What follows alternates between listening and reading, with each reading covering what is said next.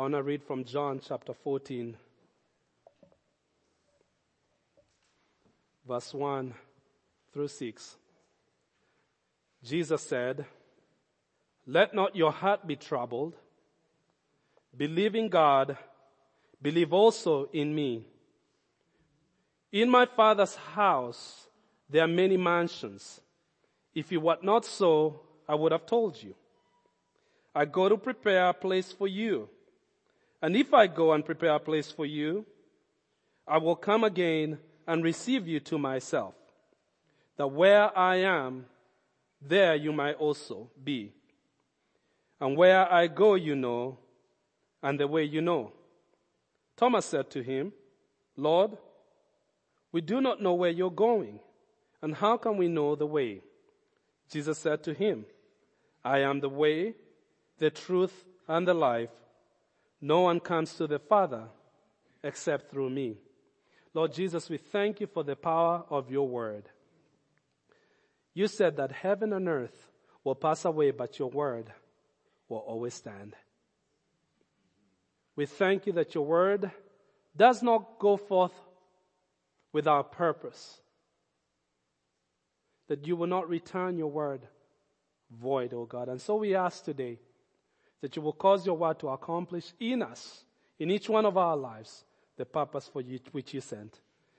In Jesus' name, amen. There is hope even in the middle of darkness. And Jesus tells his disciples here that I'm leaving you. But I want you, the first thing he tells them is, let not your heart be troubled. I would tell you without, my heart was troubled. I went out, tried to walk out a little bit every once in a while. I try in the morning. And I came back home, and Sarah's on the phone. It was very early. I'm thinking, it doesn't sound right.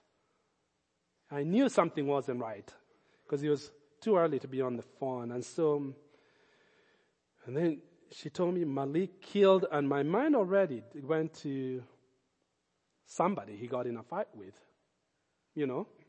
And then when he said what, I was on the floor for a long time. And my heart was troubled.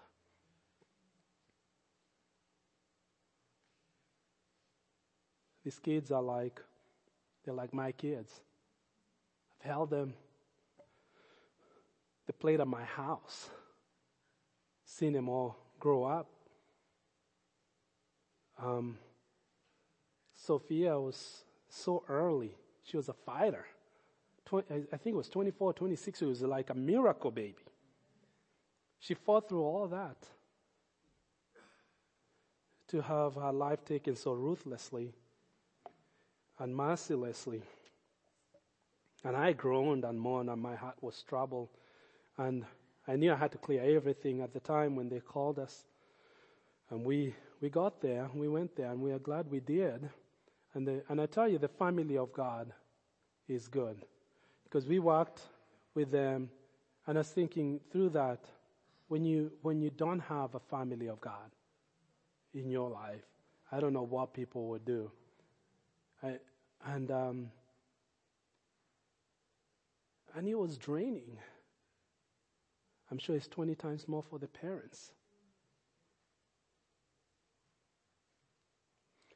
But yet Jesus, with his words, he breathes again and reminds us, let not your heart be troubled. Believe in God. Believe also in me. For in my Father's house there are many mansions. If it were not so, I would have told you. I go to prepare a place for you. And if I go and prepare a place for you, I will come again and receive you to myself. That's a promise. He will come for us when our place is ready. And I was thinking, their place was ready before mine. Naturally, I think my place should be before theirs because they're little children. But we don't understand the things of God. There is no good way for one to go, for a child to go.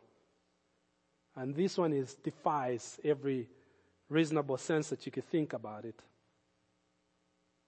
But yet the Lord says, even through this all, let not your heart be in trouble. Why? Because we do have hope. So we are praying driving down there. It's a long road. And you can imagine with that shocking news, you're processing a lot of things. And one of our things that the Lord kind of shows us as we are praying and talking about is Sarah and I, this experience in Genesis chapter 4, the first death in the Bible that was ever recorded was an older brother, Cain, killing his younger brother. We know in chapter 3, death entered the world, but death had not been experienced yet. We knew after the sin, the world changed, and now the thing called death was a reality. I would imagine that Adam and Eve translated that they would die. But their first encounter with death was a big brother taking the life of little brother. And right there I remember that God knows exactly where Vinny and Melissa are. And even through this whole situation, this whole process, that God will strengthen them. It's a long road ahead. It's a process that goes on after the funeral. Perhaps for a lifetime. Not perhaps, definitely for a lifetime. But yet God says, I got your back. I got your back. But why God? I believe that it will make sense when we get there. Some things will never make sense on earth. Because if you try to make sense of it, you'll say some stupid things. So don't try to make sense of it, because it makes no sense on earth. In fact, another scripture puts it this way: I do not concern myself with things that are too profound for me. In other words, I do recognize the fact that I have limitations. In my mortal body, I have limitations. I do not have the capacity to understand the things of God. Ecclesiastes 3:11 says, for God makes all things beautiful in His time, and that He has put eternity in our hearts. Eternity in our hearts. And it says that nobody can fully understand the plans of God from the beginning to end. But I don't believe they are lost. One of the reminders that struck me this week is the fact that, and if my message today has a title, is really Motivated by Heaven, if you like titles to remember. Motivated by Heaven. And Jesus is giving us a promise, and He says that there is a picture. So let me go back here. And He's talking about, and we know He's talking about heaven. But He uses a picture of a home, a very good one, I guess, a place for us, a place of residence for us, our eternal place of living. And you can think about, there are homes, even here in Lincoln, that when you go in, that have been built incredibly well. Like you appreciate even the smallest details. You're like, wow, someone put some thought from the beginning to the end. And someone had the money to pour into what they wanted to wish for. You know what I mean? And we can all look at the creation of man and be astounded, be impressed. How many of you have been impressed by the creation of man? Have you ever test driven a car that you could never drive? You can never own it. And you're like, wow, no wonder, but it's a creation of man. And still oftentimes will extremely impress us. You're like, wow, that was amazing. Man can do that. Let me ask you this. Think about when God decided, I got something prepared for you. And when I get done, I'm going to come get you. So where I am, you may also be. What astounded me this week, and as I was thinking, is that we don't talk a lot about heaven, and even less about hell. We talk about heaven many times at a funeral service, and the person that needs to hear it is not there, can't hear it.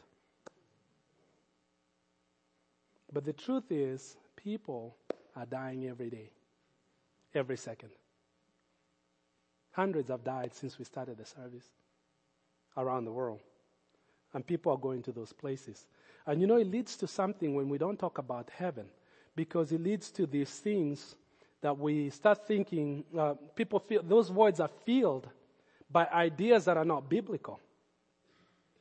Hollywood influences that, literature, people's ideas and whatever, and we have this weird idea of what heaven is, and I'm going to tell you, the Bible talks about it. Over 600 times heaven is mentioned in the Bible. And there's a biblical view on it. Because when we start thinking of eternity, our life's motivation changes. Our concept of time changes. We're programmed to think of time based on the solar system. And we know how small the solar system is in the whole galaxy. But our concept of time is solely programmed to think about how long we go around the sun. How many times? Sometimes don't even think that far into it. But that's how we measure time. And God's concept is completely different than our own. Because it's not confined to the solar system way of thinking. When God says it's my perfect time, my appointed time, it's not the same as the way we are programmed to think. We have to translate this into a different way. We have to look at it from a spiritual standpoint. Because our spirit are not limited to the solar system. Our bodies are, because they came from the ground. Are part of the solar system. So when God talks about timing, because it does say that when all of us are timed, that our time here on earth is limited. That God has ordered our time. How we depart the earth, for some you're like, boy, I'd rather not go that way. Some is long drawn out. Some is like, oh my goodness, tragedy. But 100% of us will leave this earth. At least every generation has proved that so far. Except for Enoch, I guess, and a couple other guys. So that would end. So when God says, I go to prepare a place for you, so that where I am, you may be also. And I will return for you. He's coming for you and me. When our place is ready, when my place is ready, I'm going to go.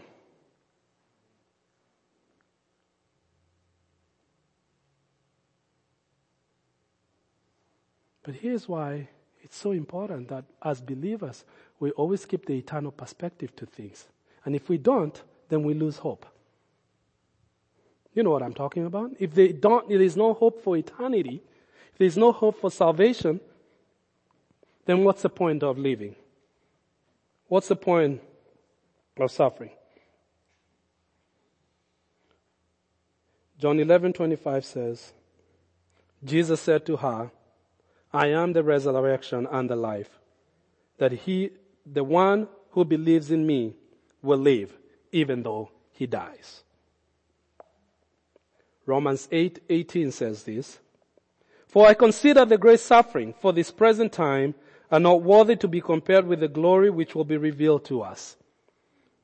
In other words, yet what we suffer now is nothing if compared to the glory which God will reveal. What is he talking about there? He's talking about the reality of this life is that there is suffering. The suffering meter can be harder sometimes than others.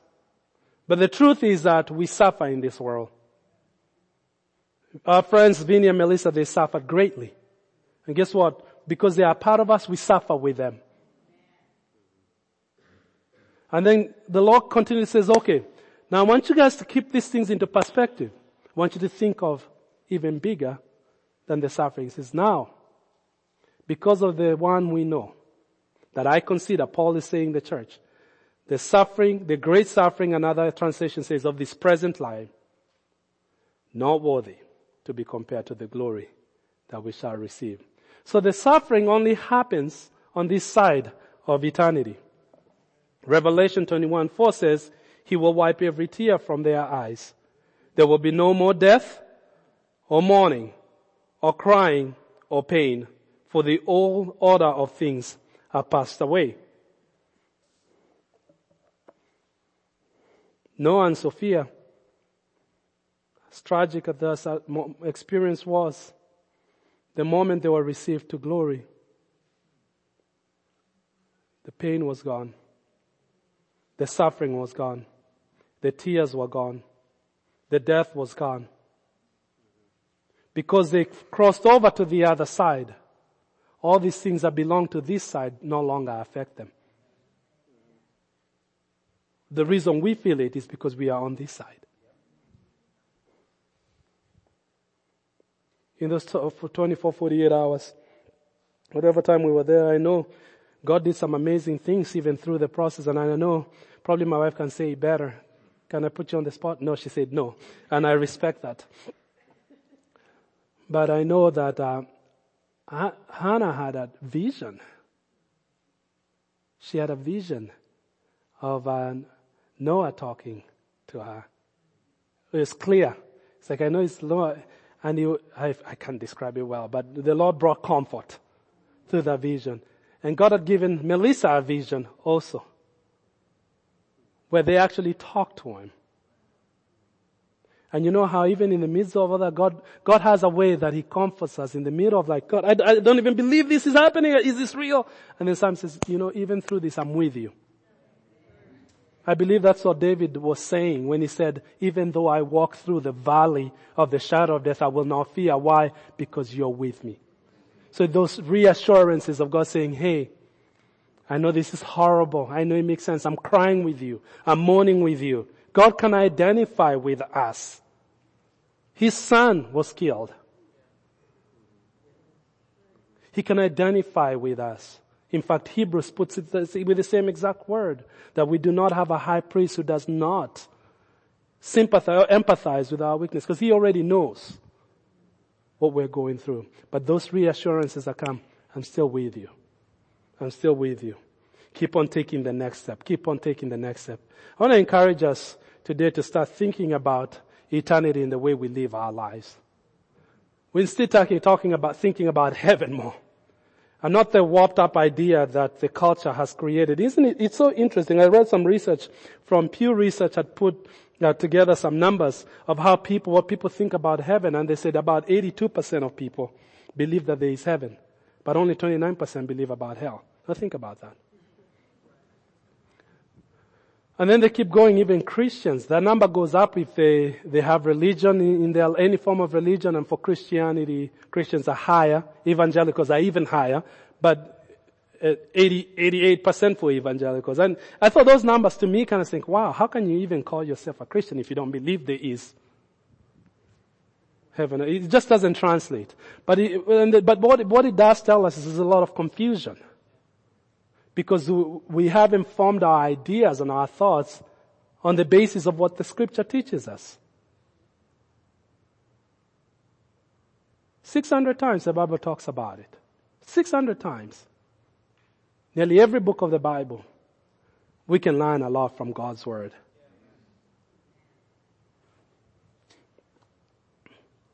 But people are thinking. But yet every day people are going. Some without ever having the knowledge of Jesus. And it's sad. It breaks my heart. And when we're motivated by heaven, then we start praying differently. We start influencing differently. Let me tell you 5 things it should do for us when we're motivated by heaven. First of all is that we need to walk. It will motivate us to walk in the fear of God. It should motivate us to walk in the fear of God. In a secular culture, and increasingly becoming more secular, where everything goes. Everybody does their own thing, whatever is right in their own sight. The definition of what's right and wrong is based on what we think is right and wrong. And now those things should not surprise us because the Bible says those are things that would happen. But it does affect it affects Christians in the church. And so we live in such a way that we are not afraid of God. We are not awed by God. We don't even think of His judgment. When we live with a scope of eternity, we should be motivated. See, here's a mistake that sometimes I think we make, because He is the Lamb of God, Jesus Christ. But He's also the Lion of the tribe of Judah. He's the Lion and the Lamb. He's the judge of the earth. When He comes back, He's going to judge. He's going to come as a judge. And so we should walk with fear. We should walk in respect. We talked about a few weeks ago, we talked about honor. Blessings and honor was kind of a series we were talking about. But we got to honor God. And that's the fear of God. It says, is the beginning of wisdom. That's what the Bible says. Job 29:29, I think it says, to fear God is wisdom. To fear God is wisdom. There are times that you're like, man, here's what I want to do. Here's what I feel to do. But because God says no, then even if I don't understand, God said no, I'm backing off. But disregard of who He is tells me that we're not motivated by eternity. We're not motivated by eternity. But if we're motivated by eternity, it will cause us to walk in the fear of God. When God says something, we take it seriously. Secondly, it should motivate us to walk in holiness and righteousness. I'm not going to read all the scriptures. Trust me, it's for your own good. Because if I did, you'll be here till 2:30. So,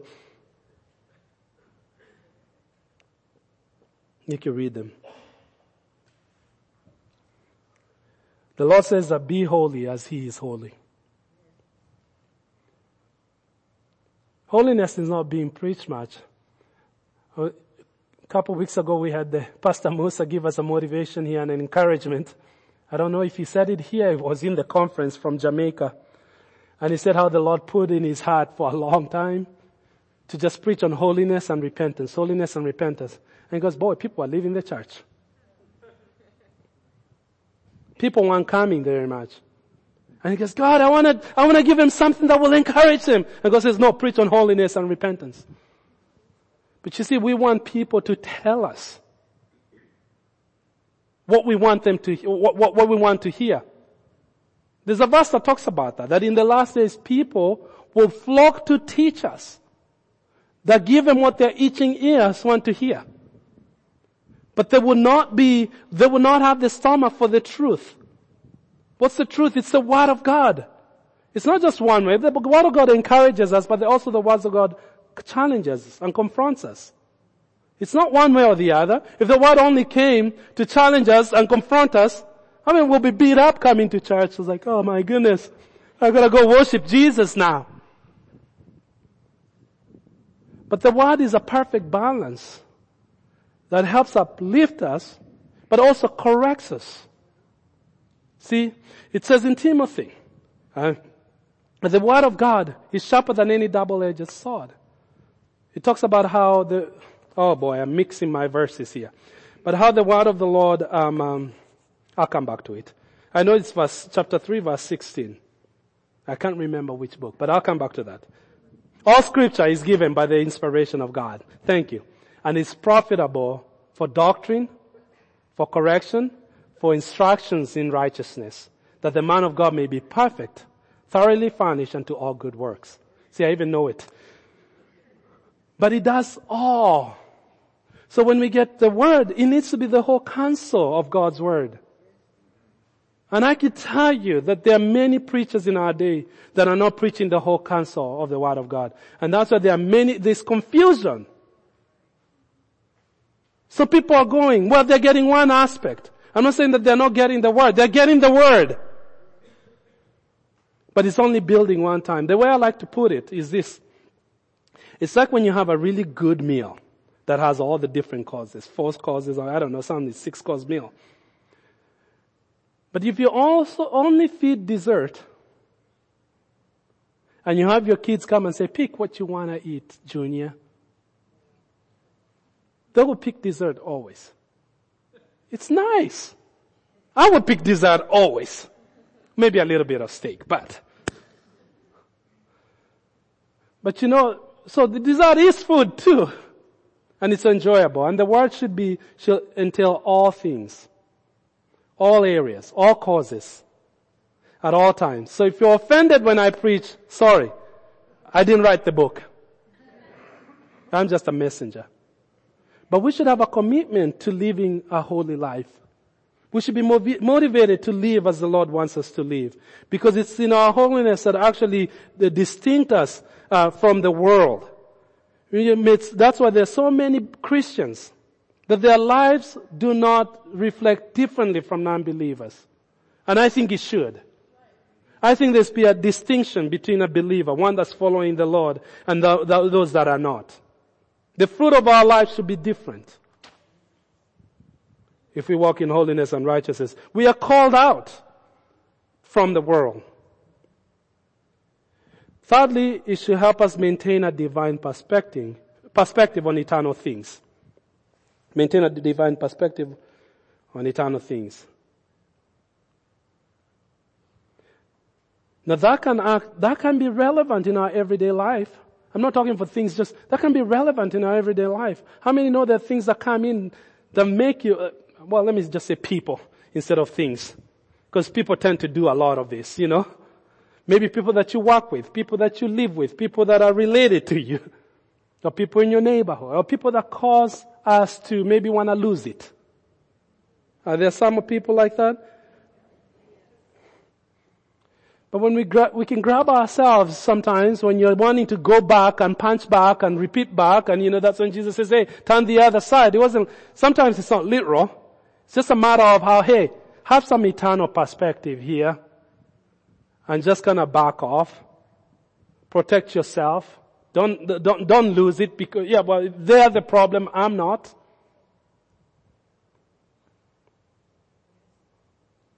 Not to bring the race issue here, but I'm bringing it anyway. I've had many people ask me, because they're curious. You're a black guy with an accent with a funny name, live in Lincoln, Nebraska. Do you experience racism? I've been asked that many times. Well, this is the way I like to ask it. Of course there are people, because they are people. But when I see something, I think, they're the problem, not me. So why should I be sucked up with their problem? So I just move on living my life, and I'm not going to let them affect me. Because if they have an issue, it's them. I don't. They think, how can you be happy in the middle? Well, because it doesn't affect me. I can tell you stories. I remember I used to work at a bank and I was a manager and I was a young guy there, black with a Kenyan name, and sometimes someone that's so upset they want to talk to the manager and they brought to my office and they think,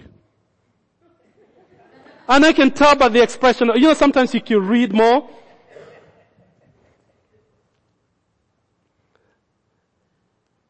But I don't go on the defensive because they reacted that way. They're the problem, not me. I'll solve their problem. And some of those people will be combated because they had wrong ideas, wrong perceptions. Why give them the opportunity to say, I was right? All that to just say the one statement is this. We need to maintain a divine perspective in everyday life. And we'll find a lot of the problems that we face, we can actually bear them easier when we try to look at the big picture. Big picture meaning God's picture on people. The Bible says that he who wins a soul is wise. So what I'm doing, how I'm living, what I say, how I react to in the middle of all that, is it helping to win souls or keep souls farther away from Jesus? He who wins soul is wise. Who he wins a soul is wise. Fourthly, second to last, it should motivate us to focus on our priorities on that which is eternal. One of the conversations right now that goes on, I've been to a lot of pastors' meetings and conferences where we discuss one of the biggest things that's going on in the church, a dynamic change that we're seeing in the church, and it's affecting our culture, many pastors are talking about, is how Christians are going less and less and less and less to church.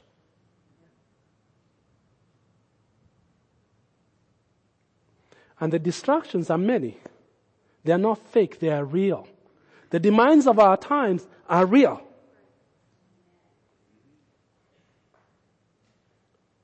But when you start listing all the reasons why, the number one, after a lot of research has been done, why are we not going to church in America these days? Why is that? The number one list, you want to hear it? Sports. Sports. Sports is the reason many people don't go to church. Not NFL, not Major League, not NBA, because you wouldn't have tickets for those things every week anyway. Little League. Little League. Children's sports. Am I against children's sports? Absolutely not. I was playing all over the country. I was traveling at 12, competing nationally.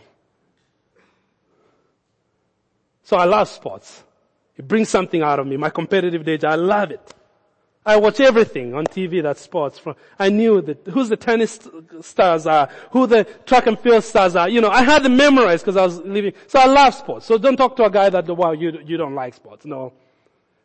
Come to my basement when there's a good game.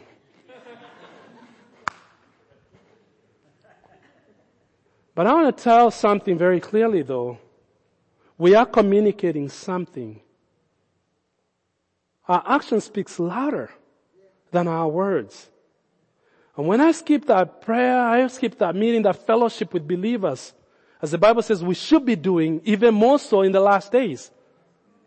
What I'm telling my kids is that church is awesome, it's important, but when sports come, sometimes that can take a back seat. I might not be saying that here, but we are planting seed.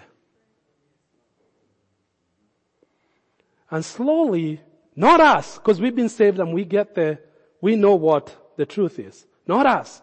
But somehow, slowly, we're losing the next generation. Because they're growing with a different set of values when it comes to the family of God. The family of God is what God, the local church, is what God's using on the earth. The church that He says, I'm building, for which the gates of hell will not prevail. That's the mechanism that God uses to grow us, to be true disciples of Jesus. I like to think of it this way. Because when you really think about it, even as a church, in a full week, how long? Let's say for one that attends church religiously every week, how long do we really get together if you did that? At the most 2 hours, when you count all things considered. But oftentimes, it's about an hour and a half. Of 168 hours we got 3 in a week that God's given us. If we did it every week, it'll be only that. Do the math and you can see why the culture is shifting. I'm saying all that because we should be driven by eternal perspective. We don't do this for doing this. Because we're trying to keep perspective on eternal things.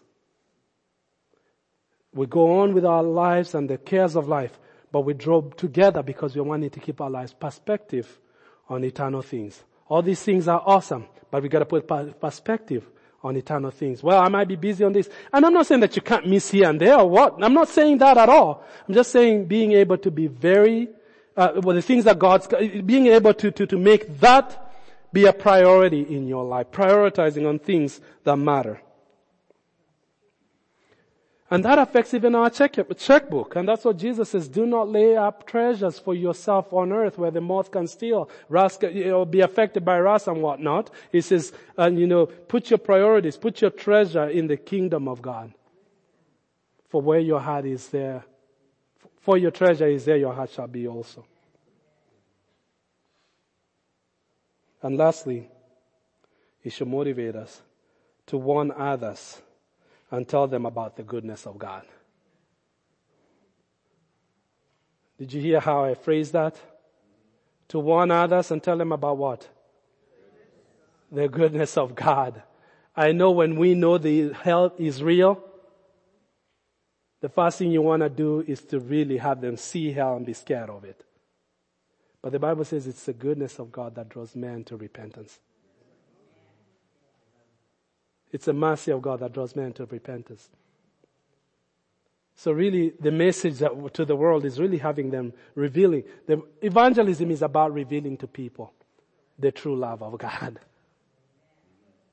Amen. Did you get something today? I know it was a hard message in some ways because of what we are dealing with emotionally. But we need to keep an eternal perspective, motivated by heaven in our lives, motivated by heaven in everyday life. And you will find that it would actually help you cope and deal with things in this world that are difficult. It helps you be able to rise above certain things that are too little. Once you start thinking or living your life that's motivated by heaven. Some things will not look big anymore. And I know even Sarah and I were looking at each other as we were talking, making that drive to Colorado Springs. It's like, wow, we are changed forever. Some things are not important anymore. I know Vinny and Mr. Melissa will tell you that now. It changes your perspective, and we've been changed forever by being and knowing these people. I want you to stand.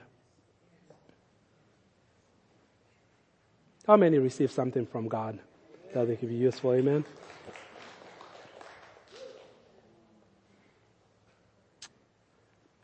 Let's pray. Father, in Jesus' name.